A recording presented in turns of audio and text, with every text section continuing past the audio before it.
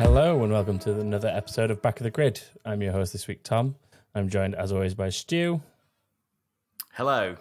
And Chris. Hello. Stu having a nice little dance to the intro music there. Yeah, I do love a little, get my groove on. Yeah. So, Spanish Grand Prix, gentlemen. We have, I think a decent race for Spain. How do you two think I think a fared? very good race for Spain. I think finally a normal Formula One Grand Prix weekend without any shenanigans, without any tomfoolery. And there's one little bit. Yeah. There's one little bit. I'm sure it'll come up at some point. But... Okay. I will wait until that comes up, whatever that is. I'm excited to find out what you refer to there. It was good, though. Like, that's one of the best races at that track for a very long... It's almost like taking the stupid chicane away, like everyone's been saying for about the last 8 years. It was a good idea the whole time. Weird, right? Yeah. Who knew? Do you think that was the prime cause for it being better? Or do you think it's a combination of cars and that?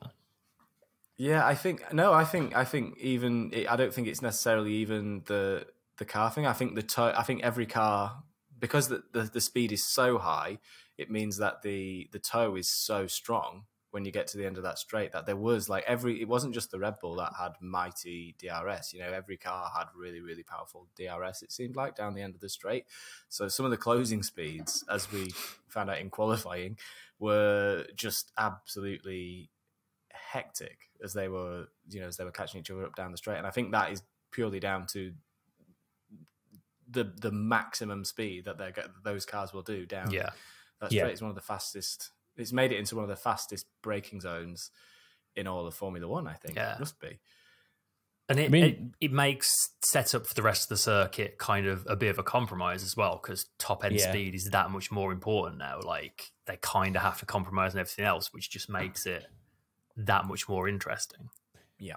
It'd be interesting to compare it to other circuits like that. Like, the closest thing I can think in comparison is probably going to be the start-finish straight at Monza. Because the way you come off the Parabolica. Mexico as well. Maybe Mexico as well, yeah. Like, they've all got that similar vibe, haven't they? Like a really fast carrier speed through the final corner and then punching it down straight.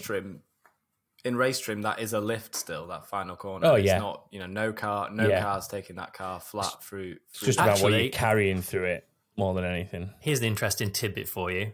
Only one driver actually went flat through the final corner in Q3. I wonder who that was. Have a guess. Max Verstappen? Fernando Alonso. Max Verstappen, actually. Fernando Alonso. Closer, it was actually Lance Stroll, the only man to go flat through the final corner.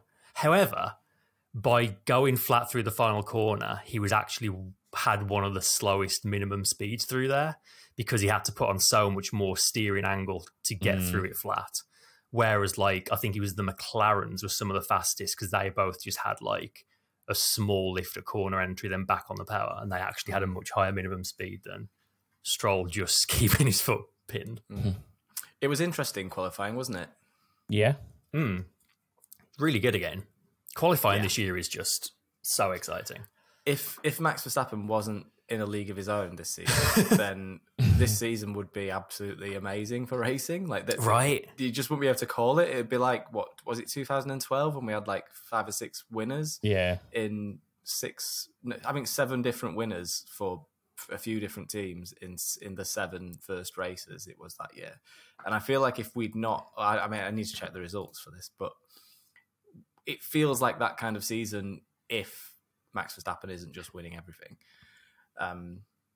So yeah, qualifying has been amazing. I think the really interesting thing about qualifying was the fact that the circuit had, I guess, I don't know whether this is what you were getting at for the tomfoolery aspect kind of thing, but the first quali session where there was essentially a river flowing across the track, but no one could see it because of the sort of the nuances of the way the light was hitting the track and the kind of tarmac that it is and the angle that the drivers are looking at. They literally could not see the difference in surface from the water going across the track, and that's why there were all those incidents in the first quali session.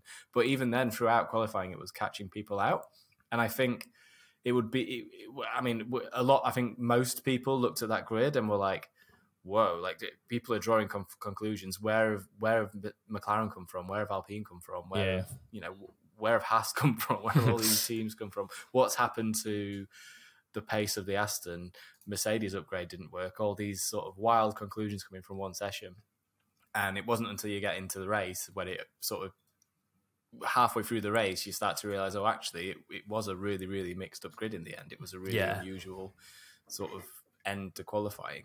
So, but I mean, it led to a really, really cool race. It led to a lot of cars being out of position, unbeknownst to sort of most of the audience. And yeah, it was a very, very good Spanish Grand Prix, I thought, ultimately. Yeah, all played out well. Led to Max's 40th win in Formula One.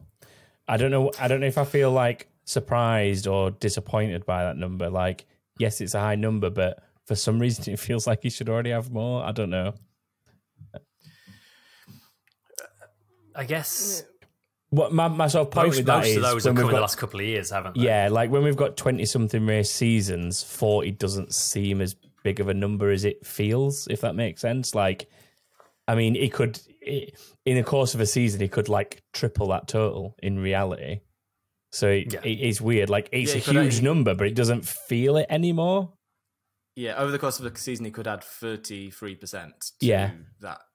Yeah, another 33%. But I suppose when you consider the cars that he's been in, what the Red Bull have had before now, and spanning back to 2016 here at Spain as well as his first win.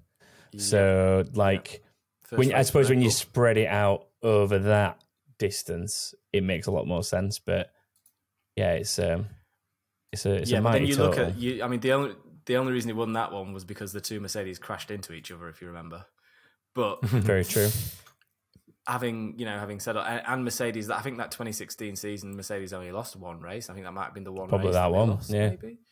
I think I don't have the record book open in front of me right now, but off the top of my head, I think that maybe Ferrari nicked one that season, maybe, but it was a particularly Mercedes dominant season, wasn't it? The 2016 one, because that was the Rosberg one, and they were just both neck and neck throughout the whole year, pretty much hammer and tong all year, and it was great. It was a good season. For that reason, regardless of what you think of Mercedes, you do want to see two drivers competing with each other, and that's what it gave us, and I'm fine with that. It's mad you're saying about how quickly, like, these days they can rack up these records. Like, Tsunoda has had 50 starts now. Like, wow. That not that many years ago, 50 starts was like a real milestone for an F1 driver. Yeah, and Tsunoda feels like such a newbie to the grid still. It's like 4, maybe even 5 seasons once upon a time. 50 starts. It's ridiculous. Wow. Yeah, it's crazy. Is hectic, that. Yeah.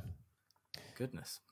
I mean, just adds to Max's dominance this year. You've already alluded to it, Stu, that he's kind of just on another level. 5 wins from the 7 races we've had so far. Hasn't finished a race lower than second. So 53 points over Perez. Is it going to slowly start slipping away from Sergio, from Checo? If he doesn't get his act together, it is. Yeah, he's had if it hasn't already. These last 2 race weekends have really changed the complexion of this season, haven't they? It's been such a poor couple of races for him. Yeah. Did you see the Nico Rosberg, Christian Horner interview? Yes, I did. I know what you're referring to there. Yeah, so Christian really took a dislike to the question that Nico asked him. No. And he was asking him basically asked him if Sergio was underperforming, and he turned around and was like, "Oh, well, you like to analyze the drivers now you're not driving, don't you? You like to have a little dig at the drivers now you're not driving." And then he somehow deflected the question to be about George Russell leaving the track at through turn 2. Did he? And apparently getting. Sorry, he did mention that. Yeah, he did mention that. Yeah, he mentioned he sort of deflected it into that, and it was like, well, Perez is underperforming though, isn't he? The second presenter comes in, and they're like, yeah, but is he underperforming? And he's such a what do you guys think? Do you think he's underperforming, or do you think?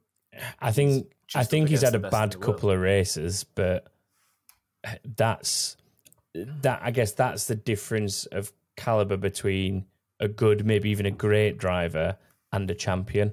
Like Lewis and Max have terrible quali sessions, and somehow, I mean, yes, fair enough. Both, when they've done this, have had top of the field cars, but they've still fought their way through the pack to get back to maybe not always the podium, but there or thereabouts, and keep the fight alive. Sergio, fair enough, Monaco is not an easy place to do that, but with Verstappen having, 23 seconds gap or something like that, Sergio Perez should, in theory, be able to close down and at least get on the podium, if not be behind his teammate. In reality, yeah, I think at a circuit like that. Like if Verstappen had started 11th in that race, you'd probably expect him to still have won it. Like Probably. Especially when most of the grid demonstrated that overtaking was very much possible. Yeah. It's like Red Bull tried to say that fourth was better than their models estimated Perez could finish, but yeah, they had him down for fifth, didn't they? Yeah, I don't know. It's like, to be fair, the race itself, I thought Perez did a perfectly fine job, but these last two big qualifying mistakes have been just... It undoes it. I mean, the Monaco one was inexcusable. Like, you just don't do that in Q1 in Monaco. The whole Monaco weekend, he just a complete shocker, just like he did in Australia. Head had gone, yeah. And this weekend as well, it was just a silly mistake, pushing maybe a bit too hard at a point you didn't necessarily need to. Well, that was the area that a lot of the drivers were getting caught out, though. It's true. That was the patch where he'd gone over. I think a lot of them were going through it without even realising they'd gone through it, and maybe losing a little bit of grip. But it was one of those situations where if you get it just at the wrong time, you get a little bit unlucky. I do think that kind of ruined Perez's race weekend a little bit. I think he did get... I'd say he got a little bit unlucky. I wouldn't say he's necessarily badly underperforming. I think he ought to be matching his teammate. I think that's the minimum, isn't it, for any Formula One driver, is to at least match your teammate. And he's not doing that. So on that basis, I suppose you would say he's underperforming. But I don't think he's had the best look so far this season either. I think Chris's words probably sum it up, though, to be fair, where he said the race performance was perfectly fine. Perfectly fine doesn't win championships. Perfectly fine brings home points, contributes towards a Constructors' Championship if you've got a star in the other car, but perfectly fine will not win a World Championship, not a Drivers' Championship. A star in a reasonably priced car. Yeah, pretty much.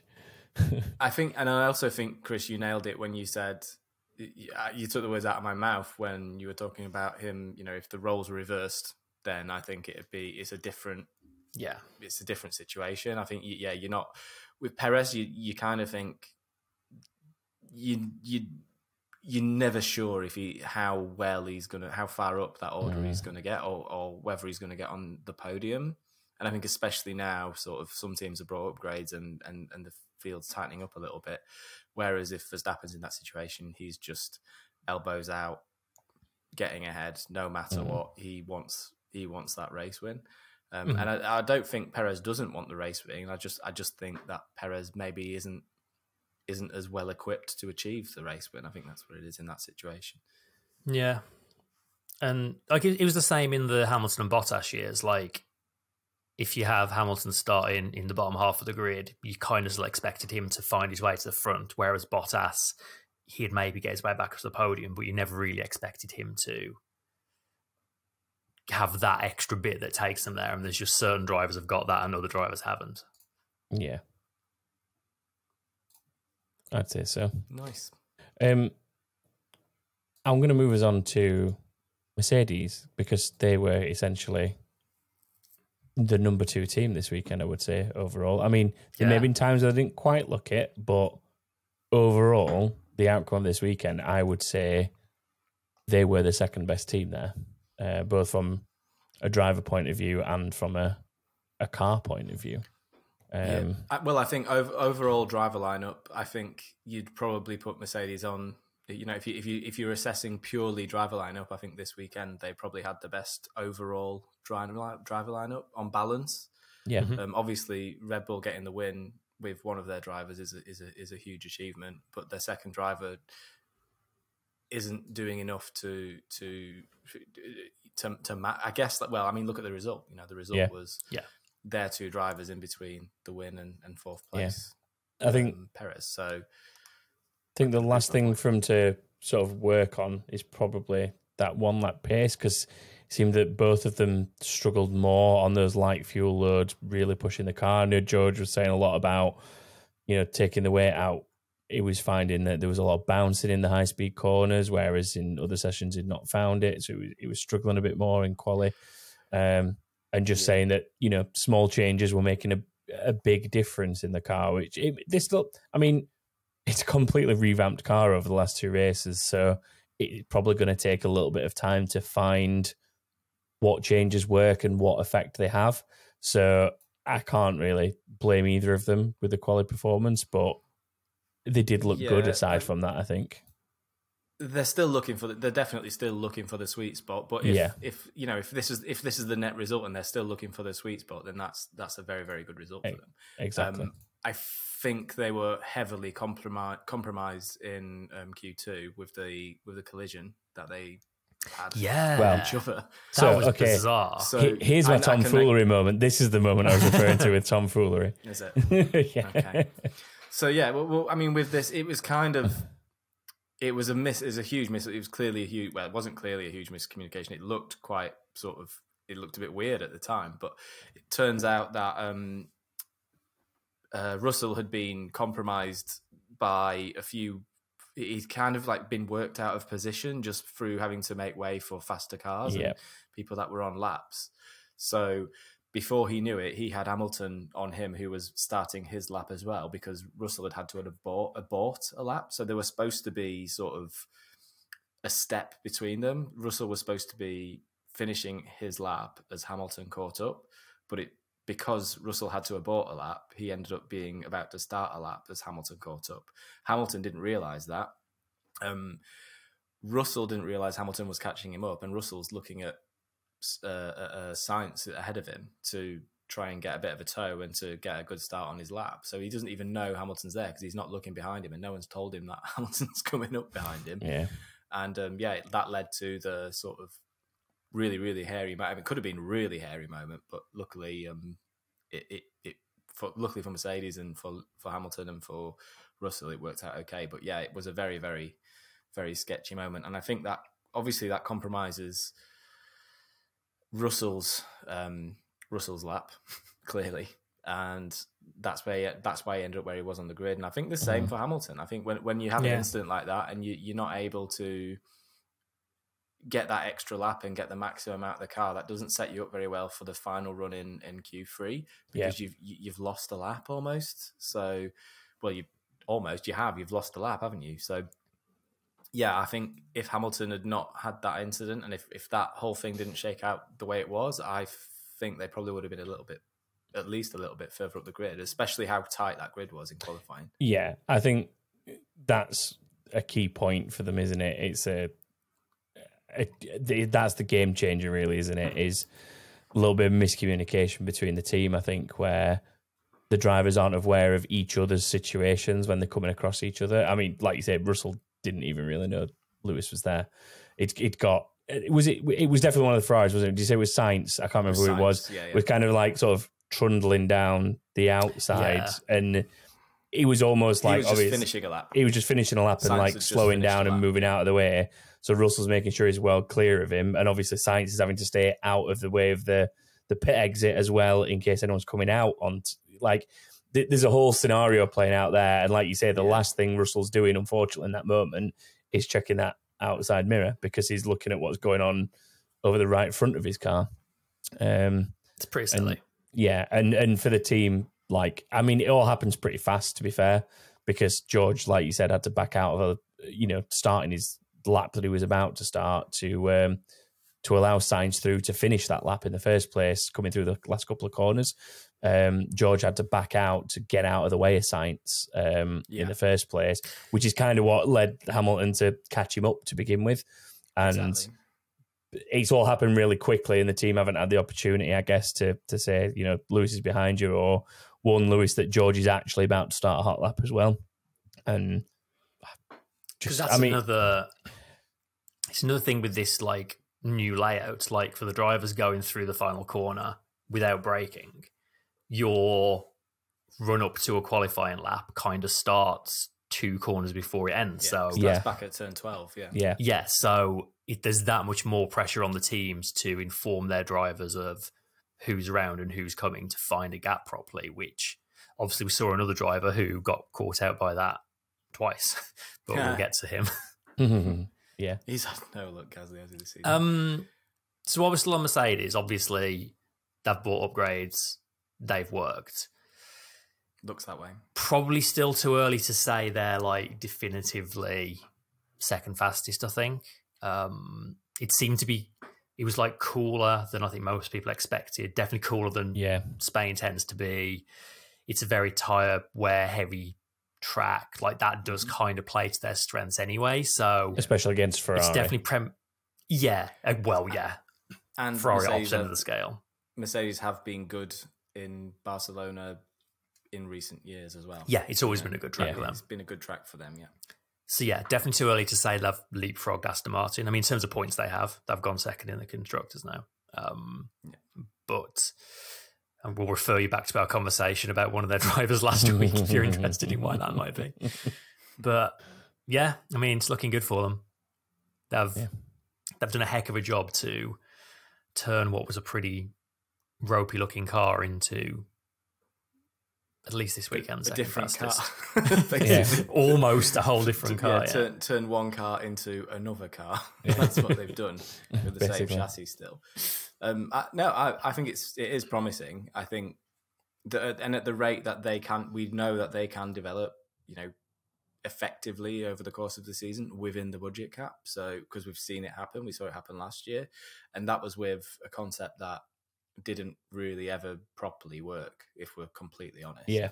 So now they seem to have sort of moved into the more popular concept and got a car that's, as they put it, a new baseline. And this baseline, if this is the baseline and it puts them P2, then that's a pretty good baseline. So there's definitely potential for that team to really develop it and make it into something, maybe even make it into a race winner and pick up the scraps. Possibly, if they're good in Canada, then I think they'll be good all season. That's what I'd say about this. I suppose the question now is how much of their budget have they spent on getting to this new baseline, and how much have they got left to... It doesn't matter, does it? You could just keep spending and just pay a bit of a fine to FIA the season. So, as long as you spend it on food and catering, Stu. Develop a new floor and call it catering. Let's move to Ferrari. So, an abysmal weekend for Leclerc. Just didn't seem to have the pace.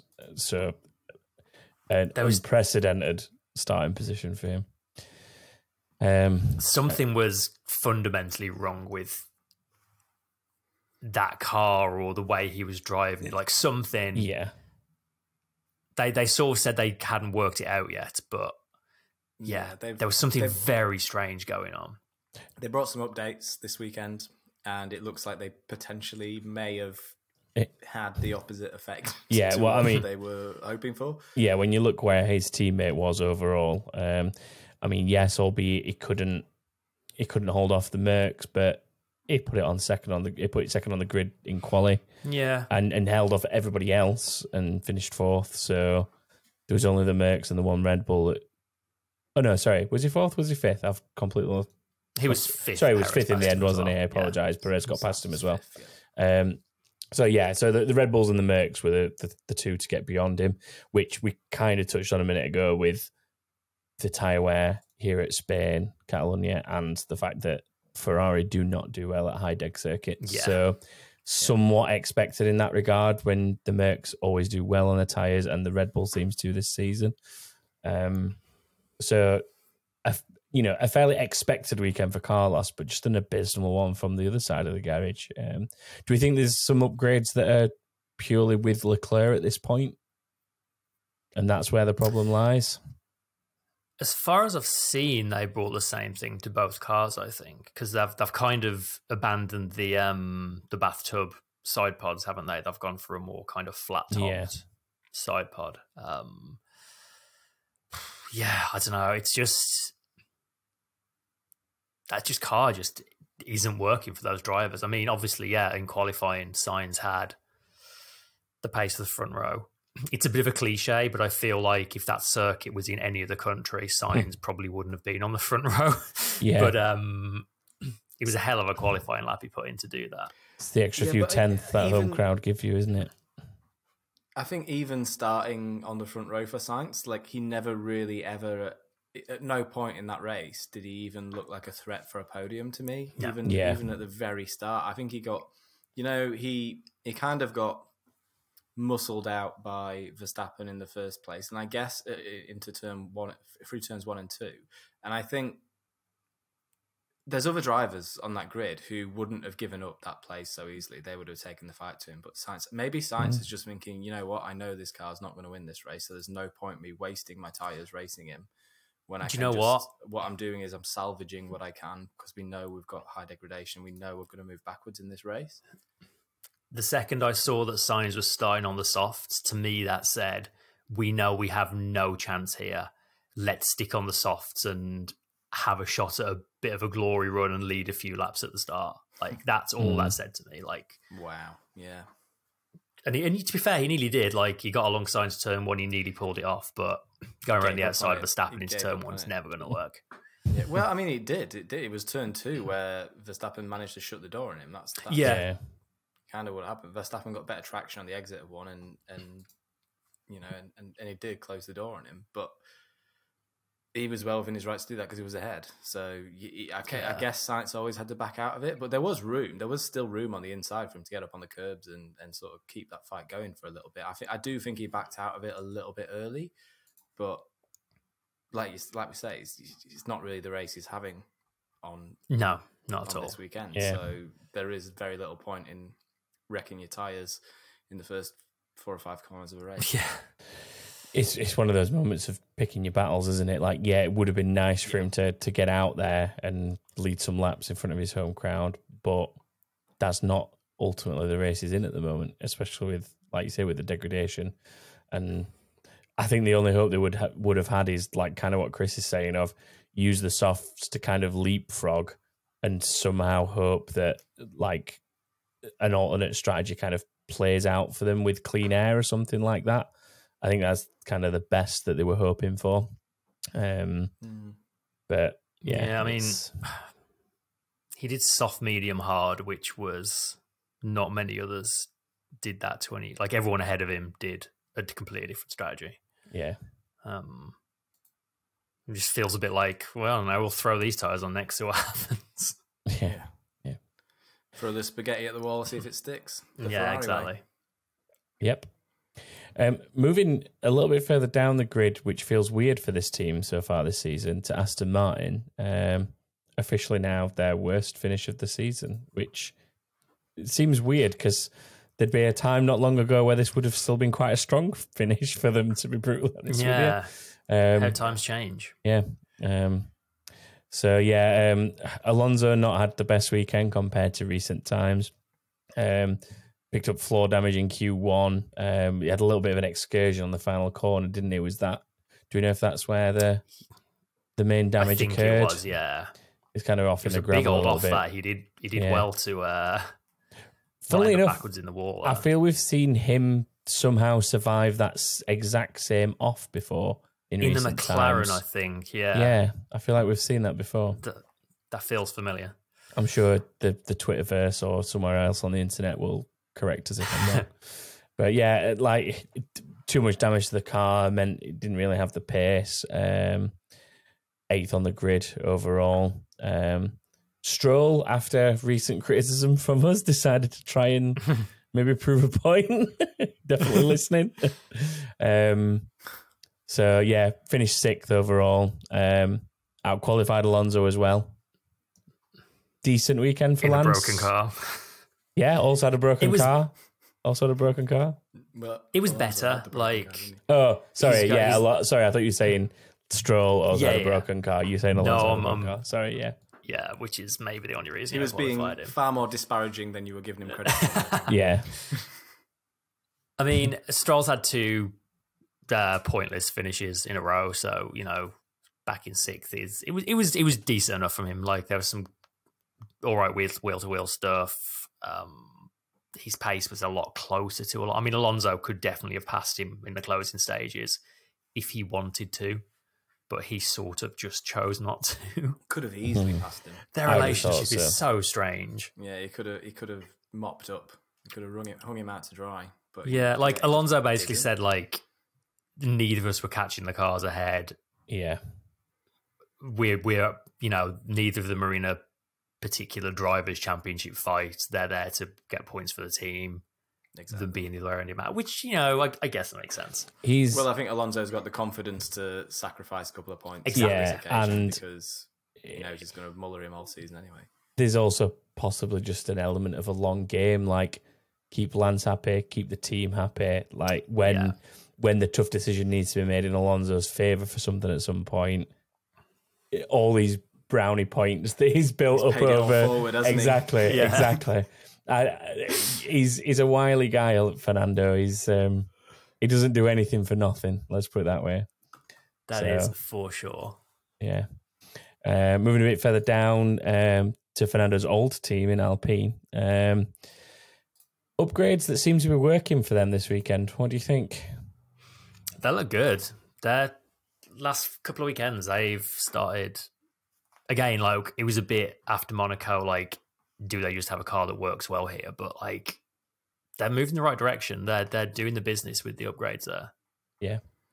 Gasly was a bit unfortunate to get the 6th place grid drop for blocking. Who's it? He blocked Verstappen and I think Norris. I want to say, or what? Maybe. There was definitely Verstappen. Did you hear the Alonso radio message? Basically, doing the stewarding. So during the session, Stu's shaking his head. So I'll explain for Stu and the benefit of anyone else who hasn't heard it.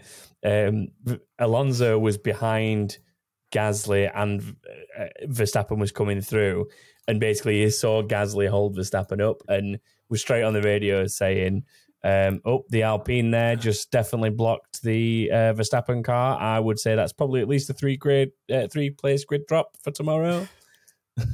Such a snitch. But dishing out the penalty as well, that was the funny bit. Yeah, seriously. It was basically just being a steward for the day. There was some weird radio. There was another radio message where Verstappen recognised Helmut Marko's ringtone. Yeah.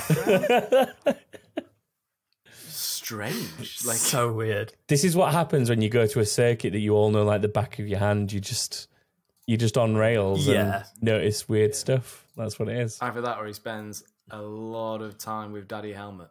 Or that. Could well be that. It was a shame for Gasly. Gasly 4th in qualifying was so good. Yeah. Until he wasn't, because he. Yeah. To be fair, the 2 blocking incidents were bad, and I think them getting penalised was the right thing. But I also don't think either were particularly Gasly's fault. I think it was the team not giving him the info he needed. So, well, they have accepted joint responsibility. Yeah, and they didn't give Gasly any points on his license, which I feel like in seasons gone by they probably would have done because they just dished out points like they were going out of fashion. Specifically to Gasly as well. Yeah, mostly to Gasly. So I think probably it's a shame for him, but probably the right choice in terms of penalties. Yeah. But another weird radio was the Russell sweating onto his visor, thinking it was raining, wasn't it? Wes was just saying if we're talking radio. I can understand that though. I think that's because apparently his hair he'd not put his hair back through his balaclava all the way, so he had one strand of hair dangling down in front of his face, and when he started sweating onto that, then he'd pull his brakes, and obviously everything flies forward, including the sweat off your forehead, which is, I think, actually a really interesting illustration of just how much G-force these cars generate under braking. They're doing 5G, I think, when they're pulling the brakes. So the sweat is literally coming off your forehead and splatting against the visor in front of your eyes. I did enjoy those messages though. It's awkward. It's raining, and his engineer was like, okay. Then he's like, is anyone else reporting the rain? No, it's just you, mate. I'm not quite sure what's going on out there. Yeah. But I think very like odd. it showed because Russell's been quite sort of, he's had a few in recent races. He's definitely sort of, you're hearing a lot more kind of punchy radio from him, and he's a very very switched on driver. And people are saying, oh, it's a bit embarrassing that he made this error, but actually I think it just shows how switched on he is, and now he's ready to pounce at any opportunity that comes forward. He's thinking about the wider situation. He's not just thinking about breaking point, apex, exit, corner exit, and all that kind of stuff. He's got a lot more going on up there, and he's able to strategize from inside the car in his second year at Mercedes, which is totally. It's good. Yeah. I want to move us to Alpha because I want to talk a little bit about Zhou Guanyu because very solid drive from him, from a car that's really good, not been up to much this year, really. And yeah, it's like a good solid points finish for him. Yeah, pretty solid points finish. I think he bottled it a little bit in the fight with Tsunoda, and Tsunoda got a needless penalty for that. Interesting. I find this one a weird one. Like, I feel that it was a bit of a soft penalty, but it's one of those things that was penalty for Tsunoda, because it was a bit of a back out, but there was definitely some pre-establishment of rules of engagement really into that corner, which Tsunoda, by all accounts, from what I've seen, didn't adhere to. So it's one of those things where if something's been set in the briefing to a certain standard and you don't adhere to it, but I think the penalty was a little bit harsh, but yeah. I think when you look at you look at the way Russell went off, no one got a penalty for that, and I think he had a similar amount of room to what Russell had, and I think the same Sainz stuck with it into through turn 1 into turn 2, and again there was probably a similar amount of space there. So they argued that Zhou was marginally ahead, but I don't think he was any more ahead than what Russell was at the start of the race. So Russell didn't get a penalty for that, and I don't think Russell deserved a penalty for that either. My initial reaction was that it was really harsh to give him a penalty. The more I've watched it, like, Zhou was marginally ahead as they were going through, and Tsunoda definitely opens up the steering mid-corner. Like, if Zhou hadn't backed out of it, I think they would have made contact. The more I watch it, the more I can see the logic of the penalty. And again, it's the whole rules of engagement thing. It's like, should you be able to claim that you've won a corner just by, slinging your car into a gap and saying, "Oh, well, I've got ahead"? But I think the difference is the line that Zhou took in. He would have made the corner had Tsunoda not been alongside him, opening up his steering. So it's borderline, but I can see the rationale for that being a penalty. Yeah, I think when you look at like the situations of Carlos at the race start, there was one where one of the Alpines was coming out of the pits. Was it Ocon? And then Hülkenberg was sort of round the outside of him and had to kind of back out of it again a little bit. To be fair, that was a good little battle which involved these two as well, wasn't it? Because Zhou and Tsunoda were behind all of that, sort of then inadvertently battling with Hülkenberg because of him being held up a little bit by Ocon coming out. And I think that like all those different scenarios sort of played out maybe the way this one should have. And I'm kind of with Chris that there was just that little bit of the extra move maybe is what led to the penalty. Like, I think the FIA were bored. I think they wanted to make it known to the world that the FIA exist. I think it was one of those because they'd been fairly incident free up until that point, and it's the FIA hadn't had any impact on the race, and I think they thought, here's an opportunity for us to say hello to the world. I think the difference is though when you look at like Tsunoda against, I'm was it? I'm trying to think who overtook him. One of the Alpines overtook Tsunoda in a very similar way to what Zhou Guanyu was trying to do, and it played out because he left that room, and it was almost like I don't want that to happen again. So he tried to close the door a bit. Is how I sort of look at it. Like when I think what you've got to kind of do is put all those similar incidents like side by side on quick follow up, and you can sort of see the difference that I sort of agree with Chris on. I think when you sort of go back to back with them all. Yeah, it's funny. I'm watching the replays of it now, and from Zhou's on board, it's like he gets ahead, then you suddenly see what looks like a front wing driving at his like front right wheel, but then you see the head on, and they're a good foot apart, and Zhou is just suddenly like, I'm going to turn left now, and just missed the corner completely. Like he's gone he's backed out of it way early for me. I think he did bail out very easily. Yeah, I think I agree with that bit 100%. Yeah, I agree with you there. Like. It was, I don't think it was quite fair the way he was being pushed off, but he bailed way too quick. I would also say it almost felt like he went into the overtake with bailing out of it already in his mind. Yeah, like exactly. And to be fair, then I see Stu's point of, well, you know, like, is it really worth a penalty because he's chosen to bail out way sooner than he should have, like. And if you believe he was fully in the right, he should have maybe stuck in it a bit more. So I'd see both sides of it, but I see why it went the way it did as well. It's hard because I think Zhou and Tsunoda both had really good drivers, and I think they both deserve points for it. So it's a shame that Tsunoda ended up getting dropped out of the points because of that penalty. Yeah, true. Very true. Also, just while we're on turn one incidents, there was a lot of, like, I mentioned earlier in the episode about Christian Horner talking about Russell bailing out through turn two. There was absolutely nothing wrong with the way that all worked out. He rejoined in the same position that he was in when he bailed out. Yeah.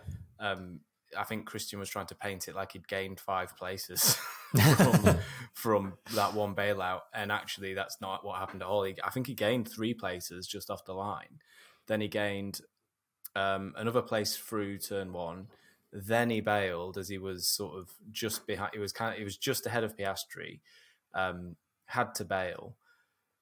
Took the right, did the agreed method of rejoining the track in the same position that he was when he bailed. So he's now ahead of Piastri and behind. I think it was Hülkenberg. It was one of the Haas. Yeah. And then he followed that car around for a little bit. Managed to get around the Haas, and then the McLaren ahead of Norris pitted. Yeah, because it must have been damage, wasn't off it? the line. He got and then that's how he made up 5 places on the first lap, and then he was battling Alonso for a while. Yeah. I watched this whole sort of first 3 or 4 laps on his onboard, and they're actually really compelling. It's a really, really good watch. If you've got F1 TV, it's worth going and finding. Yeah, it is a very, that kind of escape road, the way you rejoin if you miss the corner, is actually really well designed, like all through F2 and F3 as well. Anytime somebody took it, like, it's never going to be perfect, but I never saw anybody take the escape road and be either massively advantaged or disadvantaged by doing it. It all kind of then always shook out pretty close to where they should be. Like, it's it did exactly what it needed to do. Well designed solution.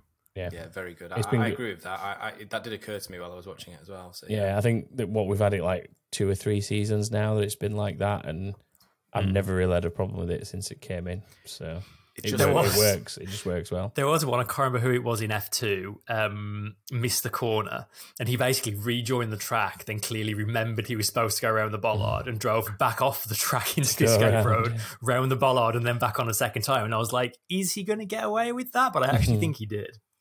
I think that's a fair show of leniency. As long as you do it safely, right? Like, that's the main thing. Yeah. How many penalty points did he get? Yeah, that's the question. Oh, he's banned next race. You briefly touched on McLaren during when we were talking about the start there. I mean, stellar qualifying for everyone involved. They look great in quali. Yeah. Norris third, and then it all just came undone, didn't it, through those corners we've just been talking about. It took a little bit of a whack from, I want to say it was contact with Lewis, but I might be wrong there. Yeah, it was Lewis. He went into the back of Lewis. Yeah. So what happened was Hamilton had to back out a little bit because the two ahead of him were fighting. Yeah. And I think actually Sainz both of them had sort of gone off the racing line and kind of had to lift a little bit, and Hamilton's obviously behind that, and like, how much are they going to lift? So that car behind is always going to lift that little bit more, and then it's just a concertina effect going back all the way through the field, and that's what led to it. It was a racing incident. It was just unfortunate. Yeah, it was no one's fault, I don't think. This might be unpopular, but I feel like Norris could have been more cautious there. I think he was maybe sticking his nose alongside Hamilton.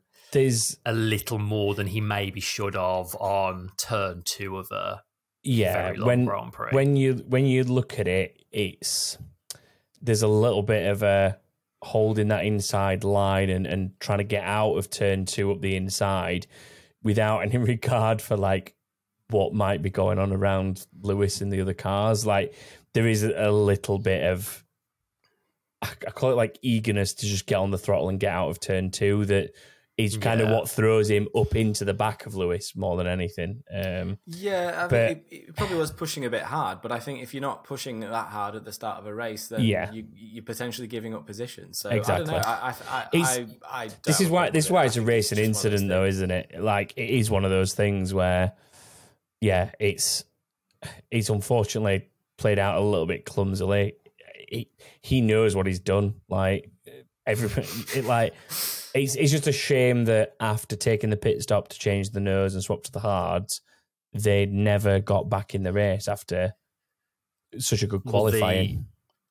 The grim thing for McLaren fans is that Norris said afterwards that even if he had have carried on without a broken front wing, he still doesn't think they'd have been able to get any points, which is pretty miserable for McLaren. I mean, it's wild that a car can qualify P3 and not have the pace for... But at the same time, I think, like, it's easy to forget while McLaren are struggling so much, just how good Lando Norris is. Like, in the few years when McLaren sort of had the 4th, 5th fastest car, some of the stuff Norris did with that car was so impressive, especially in qualifying. Yeah. And this was kind of like a little glimpse of a reminder of like, hey, this kid is still phenomenally quick. But yeah, he's got the goods, hasn't he? But let's not forget, qualifying was compromised. Qualifying was a weird session. It was not a normal true. Qualifying. But as much as it looked like it on camera, I think you couldn't really tell where the wet patches were. Even like, I watched the wet race for the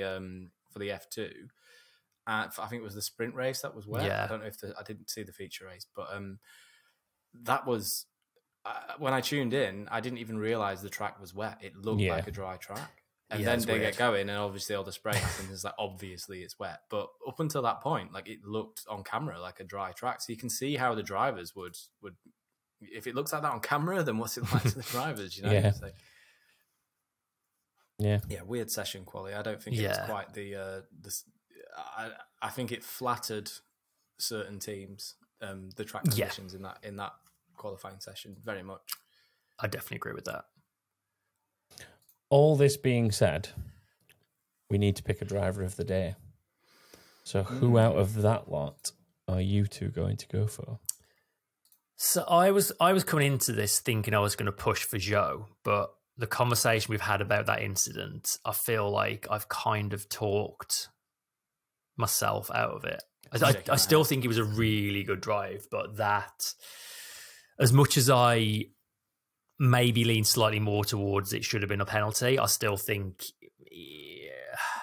I don't love the way he approached that overtake and the way it played out. I think he was going into that move knowing that he could frame it in a certain way, and make especially the way he straight away was like protesting on the radio. I know they all do it, but it felt a little bit premeditated, didn't it? Egregious, wasn't it? It was egregious. It's a smudge on an otherwise good drive, basically, isn't it? Yes, I still think it was a really, really good drive from him. Good drive overall, but a tarred with an ugly bit of gamesmanship. Yeah. I mean, Verstappen was just untouchable. But having said that, he did get a black and white flag for track limits, and he was just leading the race, which to me is just lazy. Like, why is he driving like that? Why does he need to do that? Like, and then still go on to get fastest lap anyway, which was ridiculous. Yeah. And also, he won it at Canter. He wasn't really pushing that car. I mean, the gap was 24 seconds. I think it could easily have been 34 seconons. Yeah. Well, I think Hamilton backed off as well. It would have been, if Hamilton had not backed off towards the end, it would have been about 15-ish seconds. So it's not over the course of 66 laps. That's not actually a humongous gap, but still, it's I mean, I don't think I can give Verstappen drive. I don't think you can get a black and white flag and get driver of the day. I think that'd be crazy. Other than that, though, again, amazing drive, like amazing car. He's got the perfect driver for that car, and he's absolutely doing the business. So well done to Verstappen. But in terms of driver of the day, see, now you're going to find somebody else. Is it crass to say Hamilton? I'm kind of thinking it might be Hamilton as well. I think that was a really solid drive from him. Like when he started fourth he started. It was just takes done on track. It was just a solid drive, wasn't it? Like there was nothing super spectacular. It was just a very solid drive. I think he got the most out of that car. Again, Perez, you'd have expected more from. The Astons Alonso, were kind of there or thereabouts. Yeah, Stroll was, he was okay, but he lost positions, didn't he? I can go with Hamilton. I think it's Hamilton. I think it might be Hamilton. What do you think, Tom? I mean, I was originally going with Verstappen. I think even black and white flags aside, it's pushing the boundaries of trying to set the fastest lap. That's what it is, and he's just out there on his own. Also, picking the winner's boring. The thing is, didn't win. I don't agree with you, Tom, because these are spread across the entirety of the Grand Prix. These are not at times when he's pushing. This is just.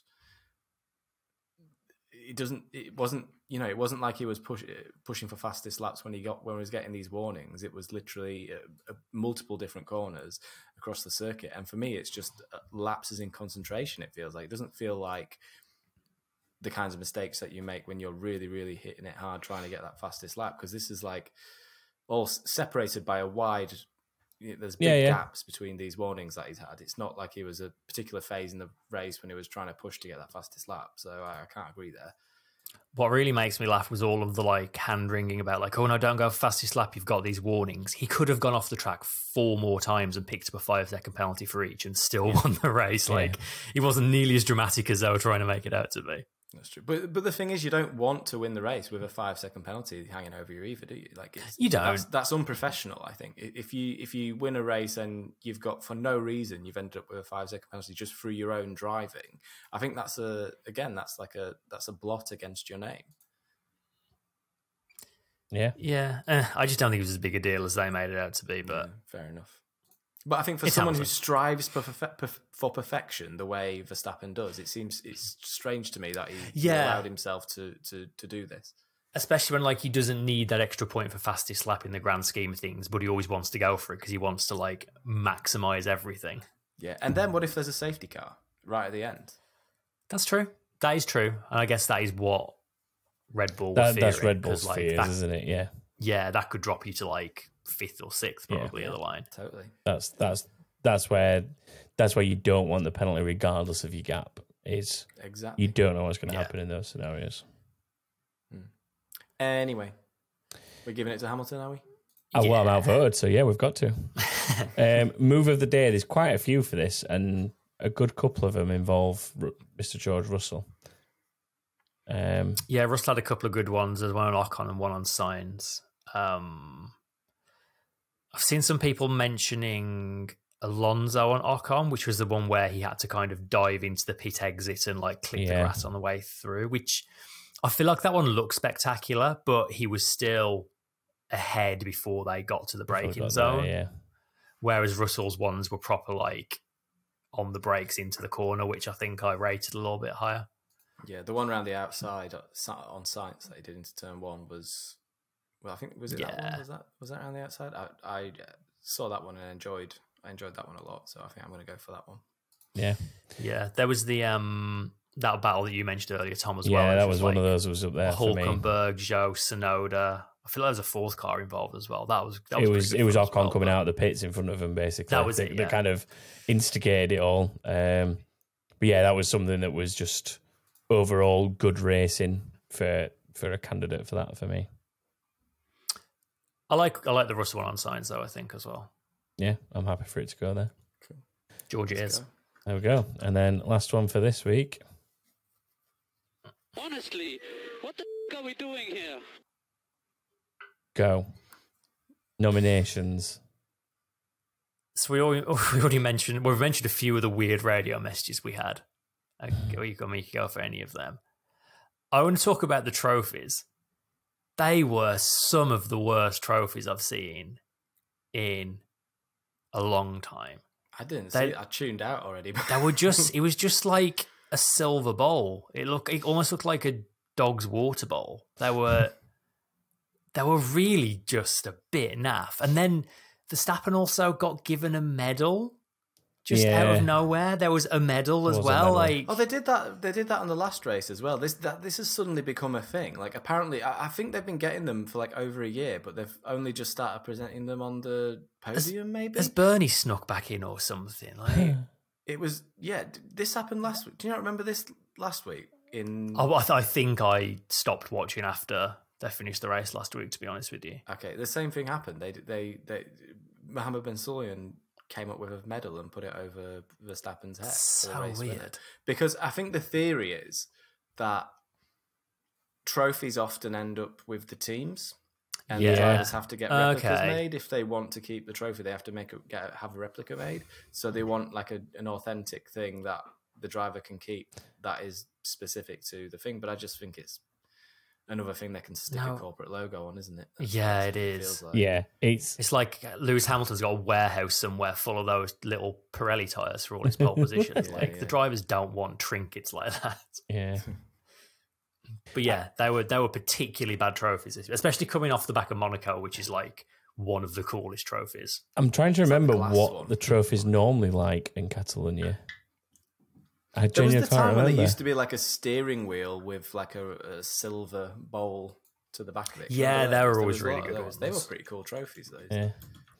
Well, there's the Australian trophy in Melbourne's like that, isn't it? It's a replica of Jack Brabham's steering wheel. Yes, that one still exists for that one. Not a big giant glass Heineken star, then. No, I do or the vase they get in Hungary. Yeah, I do like the ones that have got the history to them like that, though. Like, even if it's not the most traditional looking thing like a vase in Hungary, like it is a tradition within that race, and it's kind of what we get. Like, there's obviously the big one that you get at Silverstone, the big golden one that Lewis loves to throw in the air.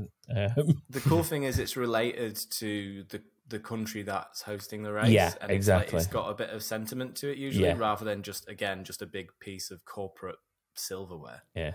Like with a massive logo on it. Like those ones kind of just a little bit gross to me. Yeah. Did we ever work out what the Paul Ricard monkeys were? It's just some Visit France thing, I think. It's like tourist board stuff. So it is on the guise of what we're talking about, but a crap version. Basically. Well, like inspired by like a corporate exercise to get more people to visit France, like the Britain is great thing that they did for a while as well. Can you remember that? Oh, disgusting.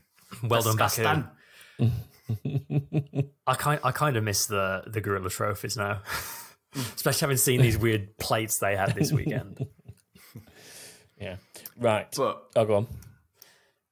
Yeah, I mean, you've got the Russell not being able to tell the difference between rain and sweat thing here. I suppose all he needed to do was wipe his visor, and he was like, he did go 4 laps before he realised. But there is like some comedy to that, I suppose. But I think the real one, I think you can mention like the Hamilton Russell collision in qualifying. Yeah, of course, that's a good one. Yeah, of course it is. That was kind of wild. Like, that was probably the most mental thing that happened all weekend. Yeah, that's absolutely what it is. Another WTF is just having a normal race weekend without shenanigans, without all the nonsense. Like, it was a pretty straightforward race. Not even a retirement from the race. Yeah. So you don't get more normal. What is this normality? Normal, but yeah, and I really enjoyed it. I had a really nice time just seeing the Formula One be Formula One for a change and not try to be everything else. That combined with the world. Spain as a race being interesting after some of the years we've had in recent times, the circuit being interesting. The circuit layout is great. I think this is a winner. The circuit layout is absolutely a winner. Like these they've messed with it over the last few years. Just leave it be now. You've got it. You've done it. You've nailed it. Don't mess with qualifying. Don't mess with the circuit. It seems like a good fun event for people to go to, and you've nailed it. Keep it up. So now we've talked about the good bits. I would say Merc Collision was the big WTF. I think so, yeah. It's got to be. Okay, just checking. It's a silly one and a bit mental. Paul's just thrown in a random late nomination of WTF has to go to Discord being drunk. Obviously. Oh, God, yeah. I Discord missed this. just lost its mind on Sunday and was just... People were like trying to send messages and they weren't going through. And then it would just like randomly send the message about 10 minutes after it originally was submitted, and then just kept repeating the same messages over and over again. It basically turned to absolute chaos. That's really helpful when your entire podcast community is on Discord and your entire cell of your podcast community is we do things live as they happen. Not good for in-race conversation. No. I've thrown a bit of an extra thing into the document here that I didn't even prep either of you for. So I'm just going to drop it on you now. We're pretty much a third of the way through the season now, and we've got a little bit of a gap. So I thought it might be a nice time to just like drop in a couple of general thoughts on the season so far. Okay. Do you want to hit us with yours, Chris, while we're thinking about? I mean, the headline one is obviously Verstappen already looks unbeatable. Like, I think we're gonna need to be looking for our interest in terms of championships elsewhere for the rest of the year. Yeah. And on the plus side, everything behind him, I guess behind the Red Bulls, just is ridiculously close. Like, the times in qualifying were stupidly close. I think if you ignored Verstappen in Q3 this weekend, it was like 6 or 7 tenths covered the rest of the top 10. Like, it was ridiculous. And I feel like that order's probably going to keep changing. Oh, man. Like, it was less than that. Like, I think from second down to like 7th, there was no more than about 2 tenths covering them. It was crazy how close it was towards the end of qualifying. Absolutely crazy. Which is, I always make the comparison, but 2009 qualifying in Formula One was like the best year for qualifying in Formula One. And if we didn't have one person absolutely killing it, which is totally fine because they've earned it, but if we would be at that level of like closeness of qualifying if there wasn't that level of dominance going on. And I think that is my other like big takeaway from the season so far is that I'm enjoying qualifying more than I have in a very long time this season. Qualifying is like fast becoming the don't miss part of the weekend. It's been so entertaining this year. In 2021 qualifying was wild because that was, real battles for pole position. Yeah. Like proper tight at the front. So yeah, and there was just all this extra tension around that anyway, which, some people loved, other people didn't love so much. Is ancient history now, we hope. So, what are my thoughts third way through the season? I think, obviously I'm excited to see what's going to happen with Aston for the remainder of the season. I'm pleased that there's a new kid on the block in the top 4 kind of thing. And it's nice to see that sort of top 4 shuffling around a little bit and not just being set in stone, not being like one, set order and that's how it is all season. It's good to see old faces doing really, really well as well. Alonso, there was a time when people didn't like Alonso. I've always been kind of, Alonso exists.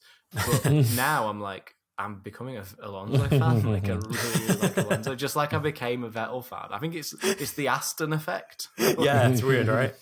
They just make drivers that used to be not that likable very likable. Even Stroll, I'm kind of like I've got getting a bit of a soft spot for. So Yeah, and I think like my other big thought going in, I guess like coming into this sort of second third of the season maybe is how Mercedes have sort of done what they said they were going to do. You know, they've not committed to a flawed concept. They have made the changes. They've done what they needed to do, and at first glance, like these first 2 races that they've run these updates, they seem to have worked for them. And I think it's difficult to deny that they have moved forward. I think 2 races is enough to say, you know, that 2 very different races now, and they've been equally competitive at both. So going into the next one, I think the Canada race, if they're again another outlier track, if they're good there, then I said it earlier, it should stand them in good stead and give them a good platform to develop them for the rest of the season, and maybe even get some wins towards the end. Yeah. Mm-hmm. I can't really add anything much more to what you've already both said. Yeah, we've kind of like blasted you've loads out there. Done it all. Covered it all. I'll just do predictions. So, an actually okay weekend, I guess, for at least me and Stu. We got the double Verstappen because we just went sensible. Chris, however, smashed a 4-pointer with a double Verstappen and the no DNF 20 finishes. Knew where your mouth is. Mm-hmm. Worked. Yeah, money mouth, and it worked. However, one person did slightly better. Dick Carlson got a full 5 out of 5 because he also got Alexander Albon's position in 16th, spot on. Which actually, Chris, well done. Credit to you. You were only 1 position out on that as well. So close. So close. Yeah. That would have been your first 5 out of 5. Yeah. I think it might have been. Yeah, I don't think I ever got it. Yeah. So, but yeah, well done to Dick Carlson on that one. So you reach out to us, let us know through your preferred social media contact method or email, and we'll sort out your prize. I want to just point out... First of the year, isn't it? Yeah, that's the first one of this year. I was just wanting to point out a huge commiserations to James Hadley, who, when I was looking through the results, got 4 out of 5 because they didn't money mouth. Oh no! So the vets. James had double Verstappen with no DNFs, but then picked 18 finishes with Albon in 16th. So that bet hedging has got to hurt slightly. It's got to sting. He's okay. He's playing the long game. Still good points for the overall leaderboard, though. Still very good points for that. Speaking of, our current leader is Benjamin Claxton on 16 points. And then there's a whole trope of people on 15 points right behind. So still lots to play for there in this very long season. Even if we are a third of the way through it, there's still a long way to go. And I must have caught up a smidge now, right? Probably. I haven't looked where we... I don't I'm really on 11. There you go. That's not too far. You've actually leapfrogged the Stu and I. I don't know if you were above Stu already, but you've definitely leapfrogged me. If you haven't, leapfrog Stu as well. Yeah. It's Chris's year. I'll take it. It's the year of the Chris. I don't think I've ever won between the 3 of us, have I?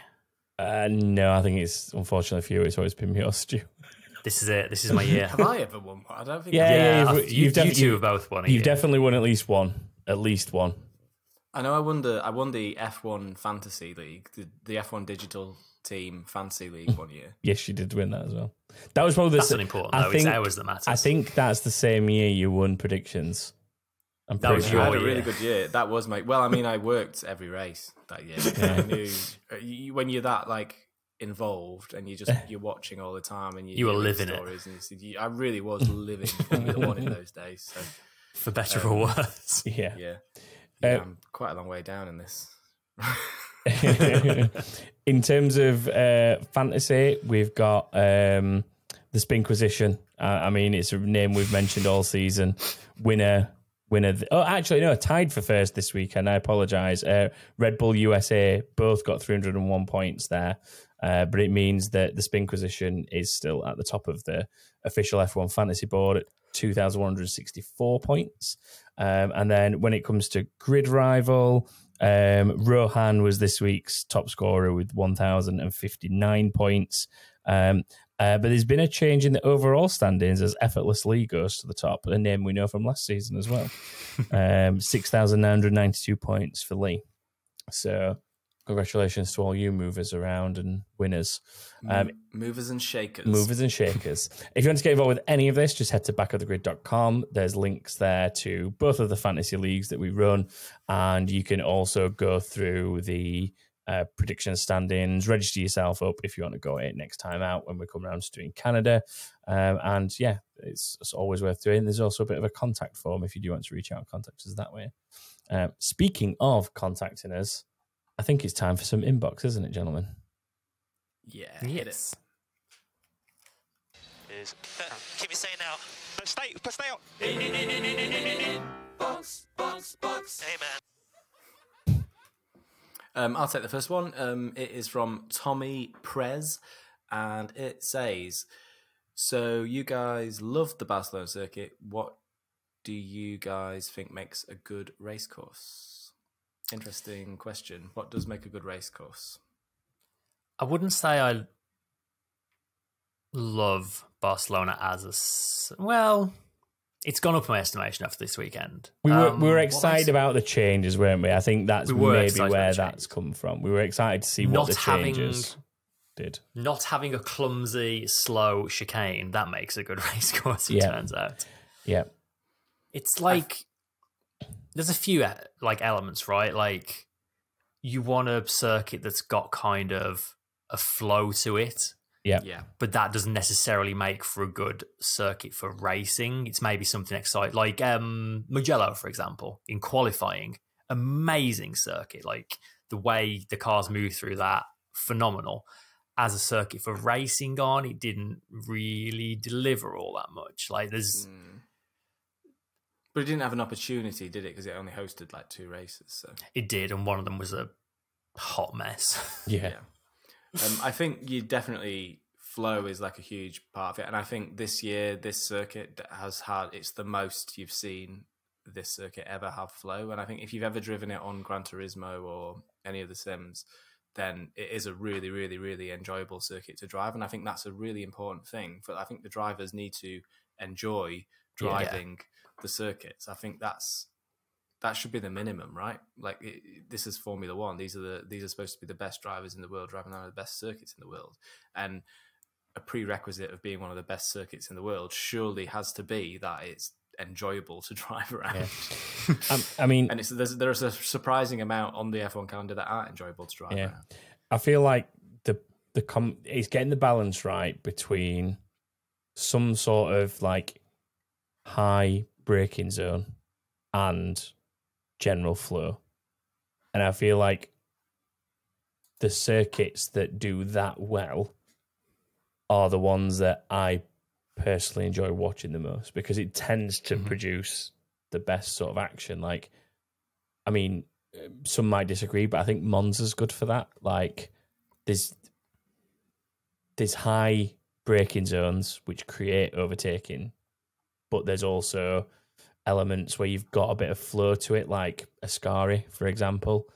Like, you've got like a nice combination. Parabolica. And yeah, I mean, the first chicane is maybe getting a little bit clumsy in these cars these days and possibly needs looking at, but you need that braking zone at the end of that start-finish straight. And you've got the one into the second chicane as well in turns 4 and 5, it is officially, isn't it?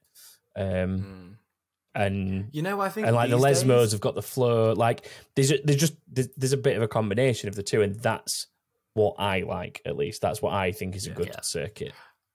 I think you're dead right. I think that those are the two main things: flow and overtaking opportunities. Basically, that's what you need. Yeah. There you go. There you go. Next one. Next one from Bobsy Cat. Here's a question that came up during the race. If DRS is an overtaking feature, why is it used in qualifying?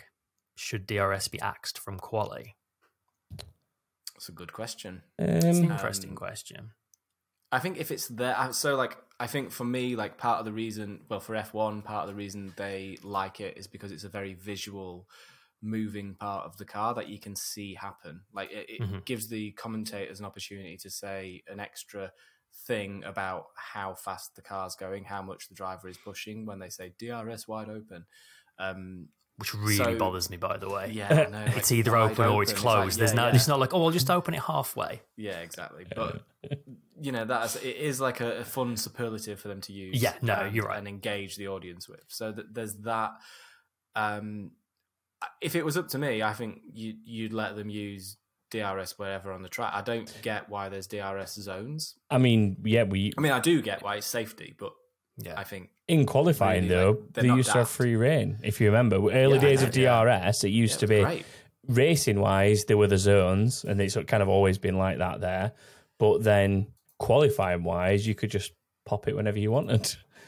Like, I think there's a better way of implementing DRS as well. I think like the being 1 second behind rule is kind of arbitrary. I feel like maybe giving them a limited number of times they could use it would possibly make races a little bit more dynamic, and it wouldn't be that huge of a lift for them to update the graphics and say how many implementations of that they've got left. And just allow them to use it anywhere on the track.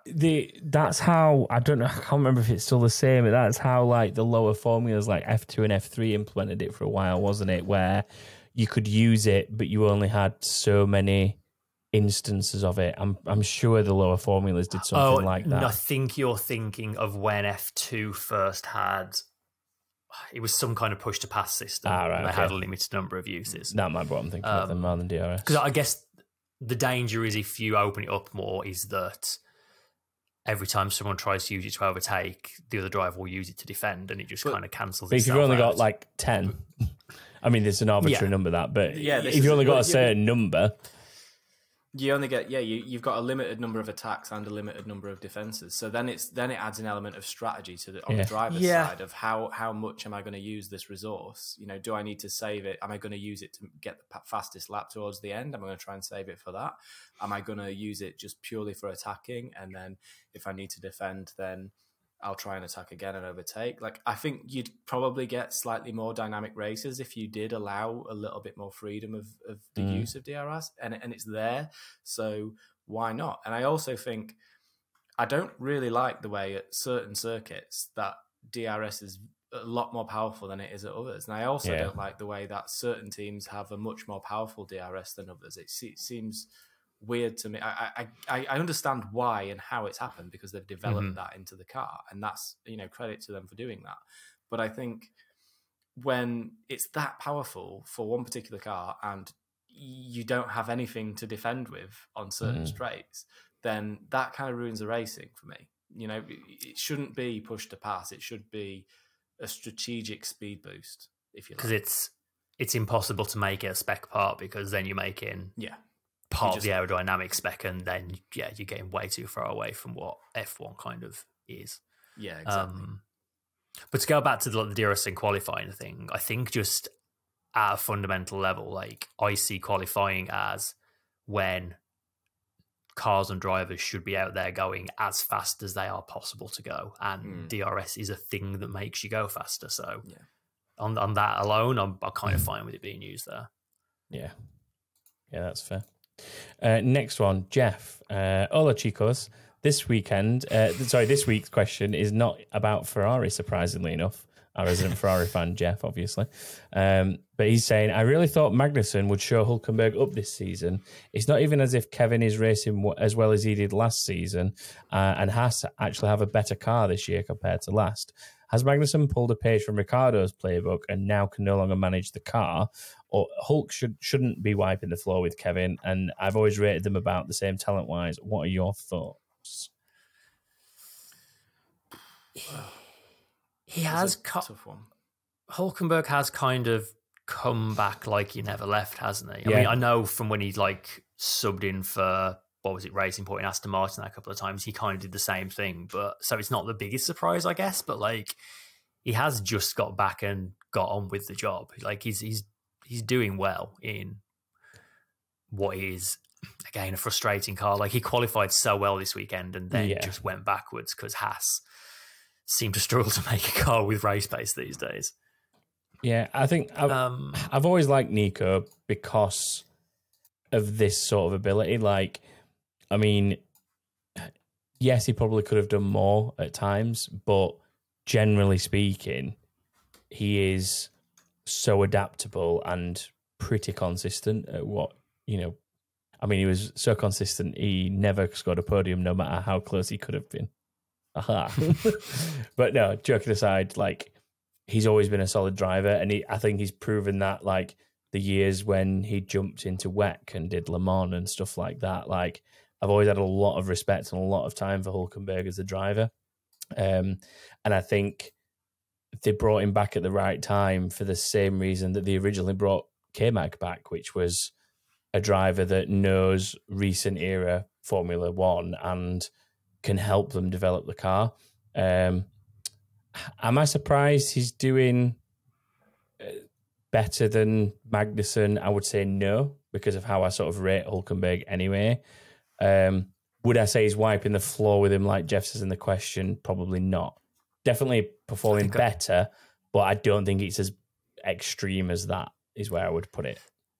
That's kind of what I was thinking as well, yeah. I don't think I'd quite go that far, but I definitely would have expected Magnussen to be ahead of him at this point. I think it's going to be one of those battles that ebbs and flows over the season. I think Could in well that be. car, I don't necessarily think it's going to be. I don't think it's all cut and dry between those two drivers yet. Yeah. So my response to this question is ask me again. Maybe when we're 2/3 through the season and we've got a bit more of a measuring post. It'd be interesting to see where the next third of the season goes, though, wouldn't it, going into the summer break? Because you might find that he's suddenly on a knife edge and they're neck and neck again, which would be really interesting. Exactly. Okay, last couple really quick then. Mick Checo, hey man, Alonso is conjuring up a false sense of security between himself and Lance and will savagely betray him in the most spectacular way imaginable before the season is out. Discuss. I mean, I stand on record as saying earlier he's a wily fox and he is always up to something. I'm not saying that that's what it is, but... We said it earlier. We touched on it earlier. He's paying it forward. I think that's what this message kind of alludes to as well. Like he's doing all the nice things now so that later on in the season when it's getting towards the end and he's wanting a few more points and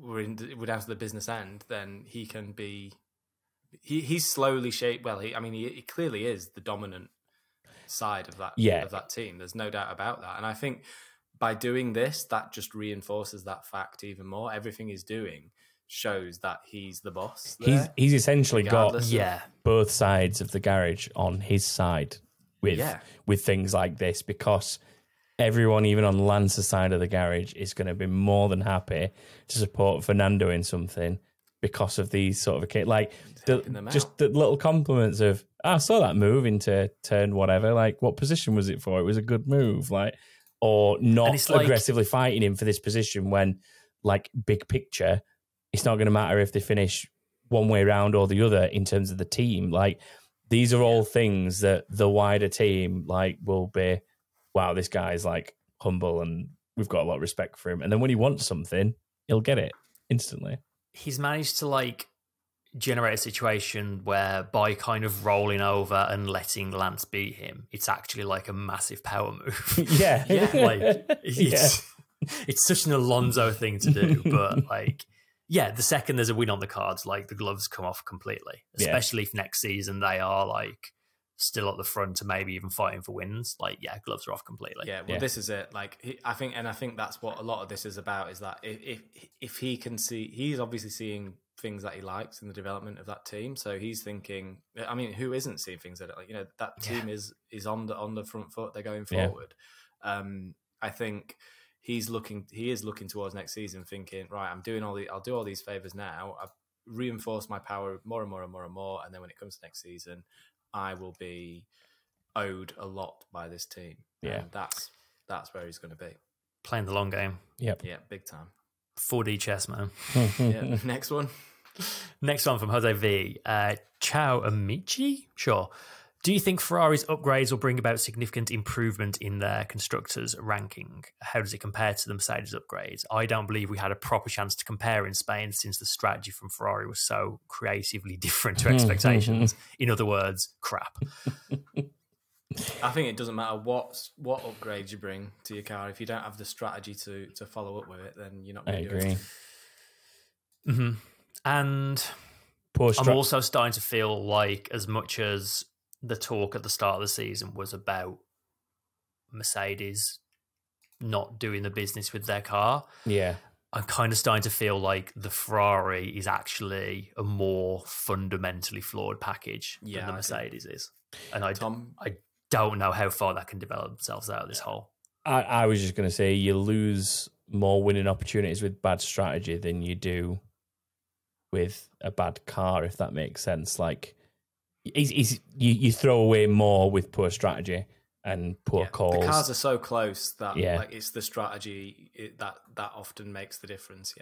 And in this era in particular, like we've already talked about how close qualifying is and stuff like that. Like, when you take the Red Bulls out of the mix, which is kind of what we're doing here, is like who's going to get that second place. It's not mattered for Mercedes up to this point that they've not had the strongest car. They've still been ahead of Ferrari. They're now ahead of Aston.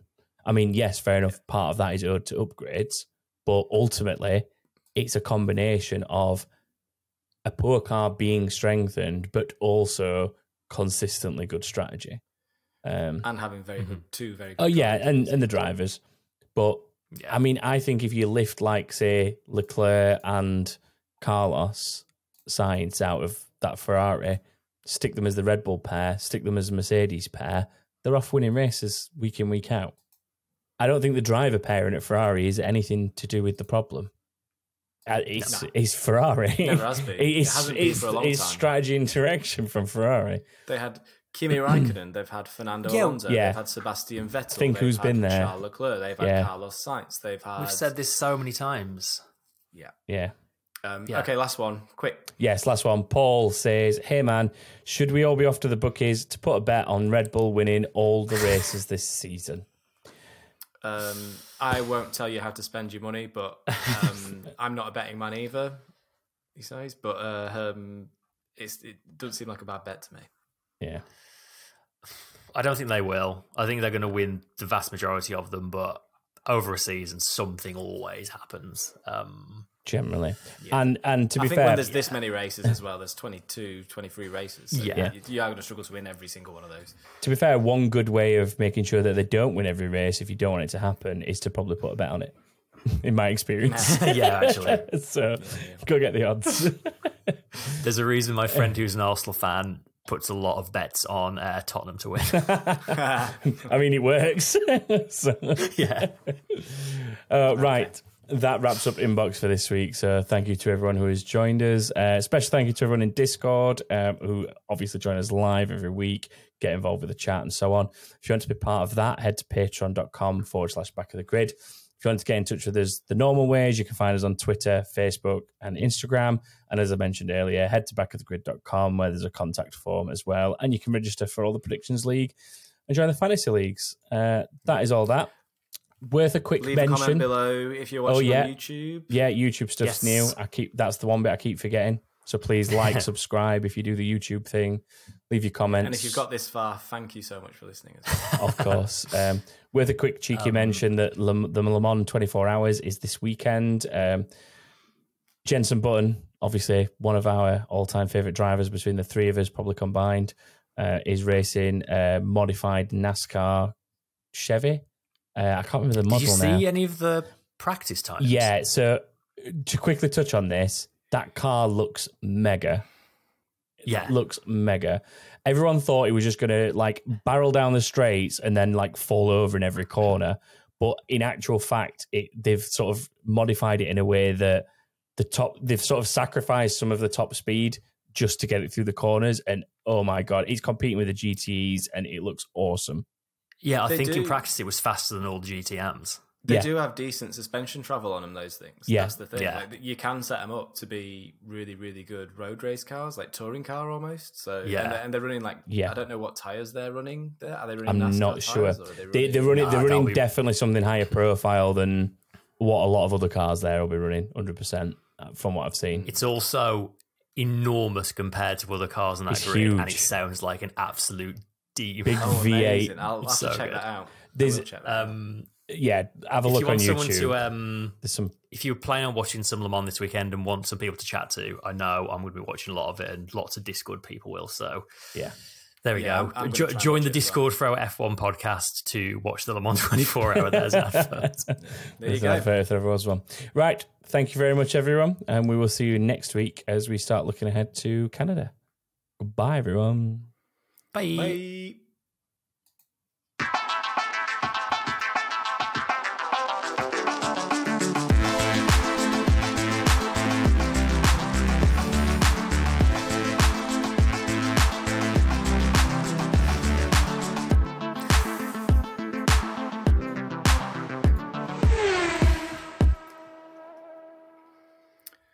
Well done.